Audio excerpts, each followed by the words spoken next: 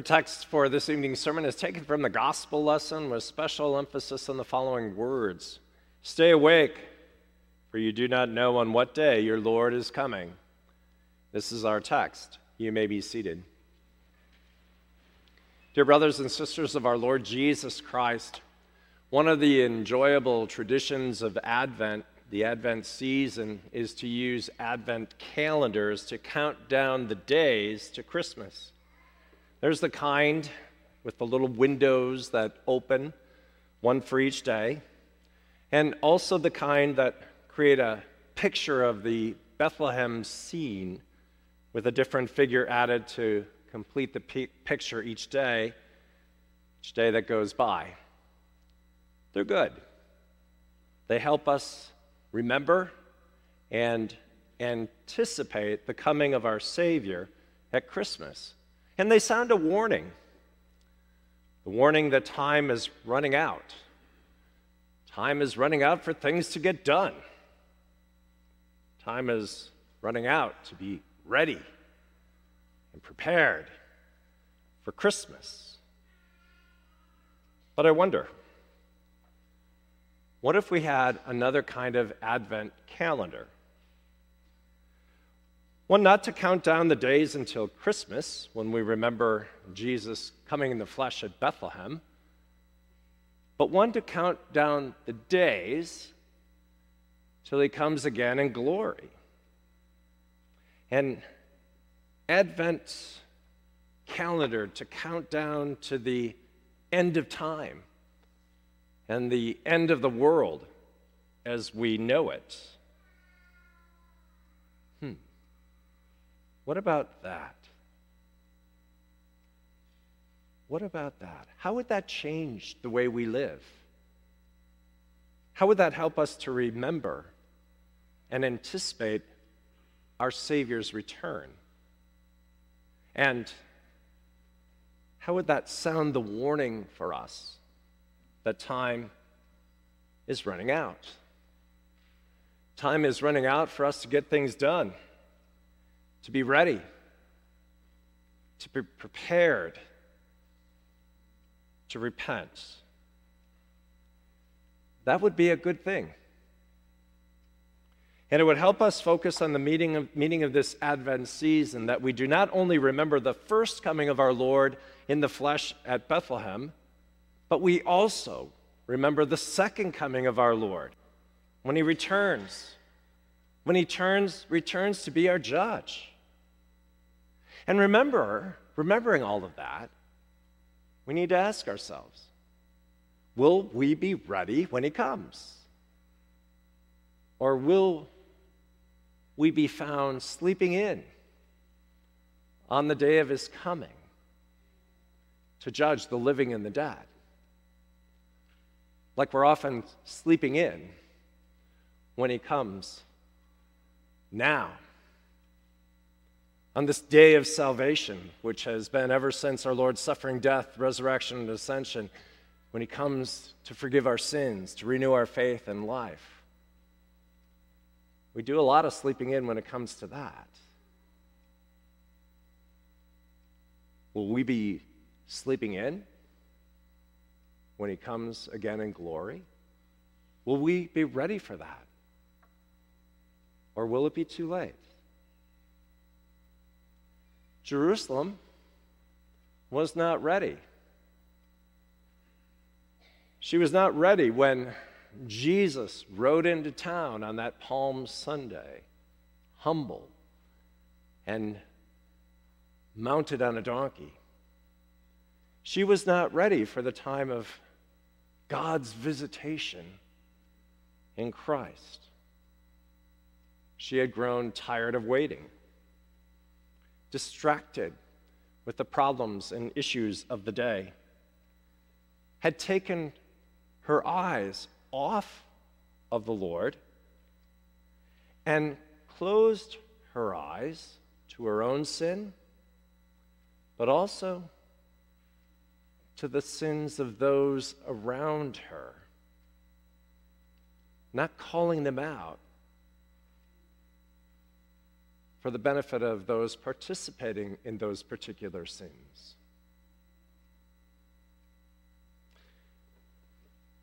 The governor refused to govern rightly. Remember?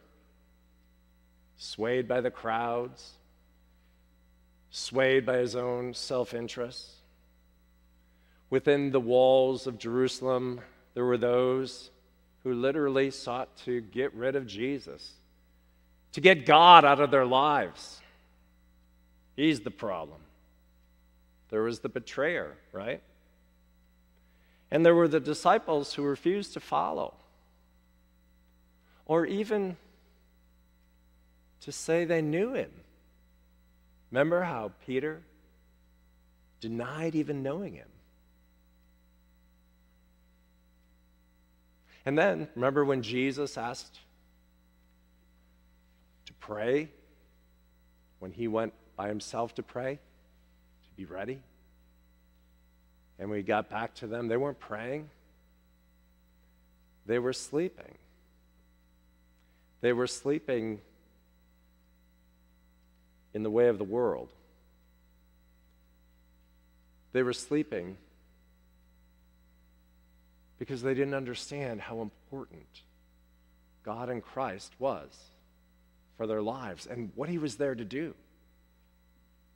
Now, does that sound a bit like our world today? Does that sound like you? Maybe sleeping in when it comes to the important things, and going the extra mile when it comes to something so trivial that you'll spend half your salary on it when it doesn't really matter? Sound familiar when there are politicians among us who aren't concerned about our community? They just want what they want and have a narrative to project so that they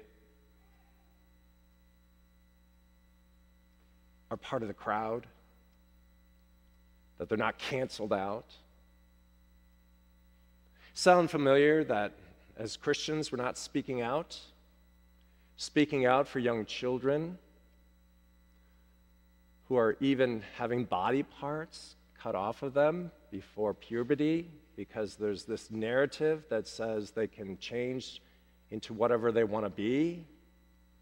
And then we find out later that those same children end up unhappy, even if they were unhappy in their bodies before. They're even more unhappy when the surgery doesn't change the reality of who they are.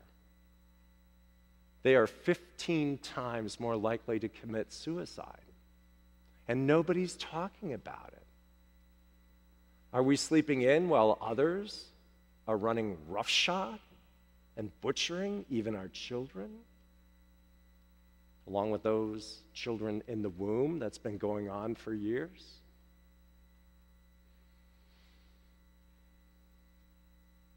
And are we confessing our own sins? That all of us fall short of the glory of God. It was interesting, Pastor May talking here yesterday about men in Kenya. In teaching them, he said, you need to let your people know that you are a sinner, that your faith and hope is not in yourself and even in what you do, but in Jesus Christ and him crucified and risen from the dead. And he said it's taken a lot of work because they said, well, we can't say that we're sinners. We're the pastors. They won't come here anymore. I hope over the years that you've understood that the same law applies to me, and I fail in thought, word, and deed just as you do. So it's time to wake up,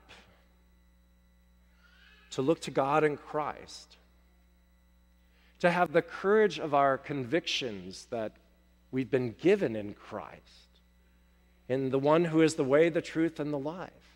And that's what our Lord does here through his word and sacrament. He encourages us. Take courage. It is I, he told the disciples when they were in fear. And that's what he says to you and me here tonight too. Take courage. I'm with you. God is with you in the flesh. Look to him. Don't sleep in at the time of his coming to forgive you, to renew your faith in life, and to equip you to love the world enough and the people in it to speak up. The Word of God that sets us free from our sin and death. That's why Jesus issues a warning for us tonight. Stay awake, for you do not know on what day your Lord is coming. When he comes again in glory, that's it. It'll be too late. Stay awake, receive his gifts now. And the Apostle Paul follows up and says, the hour has come for you to wake up from your sleep. Jesus is calling you today in the waters of holy baptism to repent and not to be swallowed up by the distractions of this world, or to close your eyes to your own sin or the sin of others, but to be drowned in his flood and to be raised with new life in his forgiveness and to lead others to do the same. That there's forgiveness no matter what you've done or left undone, no matter how confused you are about who you are. We're all in the same place. The antidote is the forgiveness of sins. And while we may be caught up in the feasting of this season, in the trivial matters, right? While we may be caught up in all of that, in all of its parties and joys, Jesus is calling you not to neglect the feast he has set for you, the feast of his very own body and blood, that in repentance and faith you receive this forgiveness and life and be satisfied and be filled, not just for time, but for eternity. While our mouths and ears are filled with words of songs of peace during this season, Jesus is calling you to hear his words of peace. As he says to you, I forgive you all your sins. With that true and lasting peace, you are invited to join in not just with the carols on the radio in this world, in the here and now, but with the song of the angels in heaven, with the angels, the archangels, and the song of all of the company of heaven, that death has been conquered by the death and resurrection of Jesus Christ, that God has prepared a place for you. He's not sleeping in. He comes to you now to get you ready for your death, that he's overcome for you, or when he comes again in glory, whichever comes first, because he's prepared a place for you. He's called you by name. You belong to him, and he wants you with him and each other for eternity. These gifts are the real Christmas gifts, true and lasting gifts that he was born to give, that he died to give, and that he rose to give. That you too, who are born and die, that you would rise and live with him. That the window open for you be not just the little countdown window of an Advent calendar, but the very window into heaven. So while we may not be able to count down the days until the end, it's okay. It's okay. Our Lord is counting days, not sins, and making you ready.